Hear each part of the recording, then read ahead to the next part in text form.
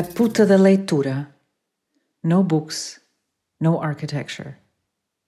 This is a podcast concerned with publishing in architecture, being curious about diverse perspectives on the built environment, taking shape of a book, a magazine, or a newspaper. I'm Julia, and you're listening to Radio Antecâmara. This program emerges from conversations with authors and critics around new publications presented and on sale in our pop-up bookstore at Galeria Antecâmara.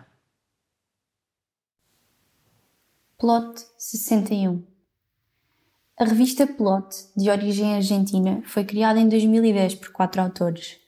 Identifica-se como uma revista de arquitetura destinada a arquitetos, estudantes de arquitetura e a todos os amantes da área. Nesta review, irei dar a minha opinião enquanto estudante de arquitetura. Nos dias de hoje, parte-se do princípio de que a tarefa de adquirir conhecimento arquitetónico por parte dos estudantes é uma tarefa facilitada. Afinal de contas, a informação está disponível das mais variadas formas e à distância de um só clique.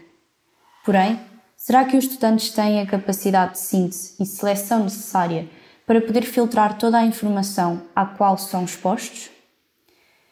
A existência de revistas de arquitetura como a PLOT motivam os estudantes que, como eu, conseguem ter nas suas mãos vários tipos de artigos que são pertinentes e capazes de estimular os nossos cérebros em aprendizagem. Dito isto, se pudesse descrever a revista PLOT com 3 palavras, seriam estimulante, atrativa e pertinente. Ao folhear a PLOT 61, temos a possibilidade de nos entretermos com o mais variado tipo de conteúdo, desde artigos relacionados com exposições de arte contemporânea, a estudos da evolução de espaços noturnos e, por fim, mas não menos importante, vários projetos de arquitetura. Assim que me deparei com os projetos apresentados, considerei que a seleção dos mesmos vai de acordo com o conteúdo que os alunos de arquitetura procuram.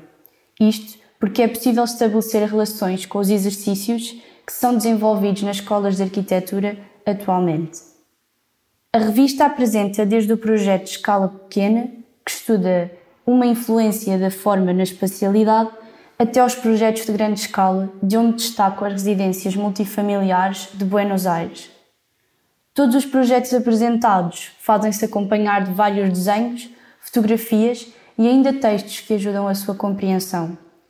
É de destacar que se nota uma grande variedade na representação dos projetos e que os mesmos incluem detalhes muito complexos e que fomentam a nossa aprendizagem. Como nota final, considero que a PLOT é uma revista bastante completa e que agrega exemplos práticos e teóricos de uma forma bastante apelativa e clara. Pode vir-se a tornar uma ferramenta indispensável a todos os estudantes que desta forma poderão adquirir conhecimento arquitetónico de uma forma eficaz e concreta.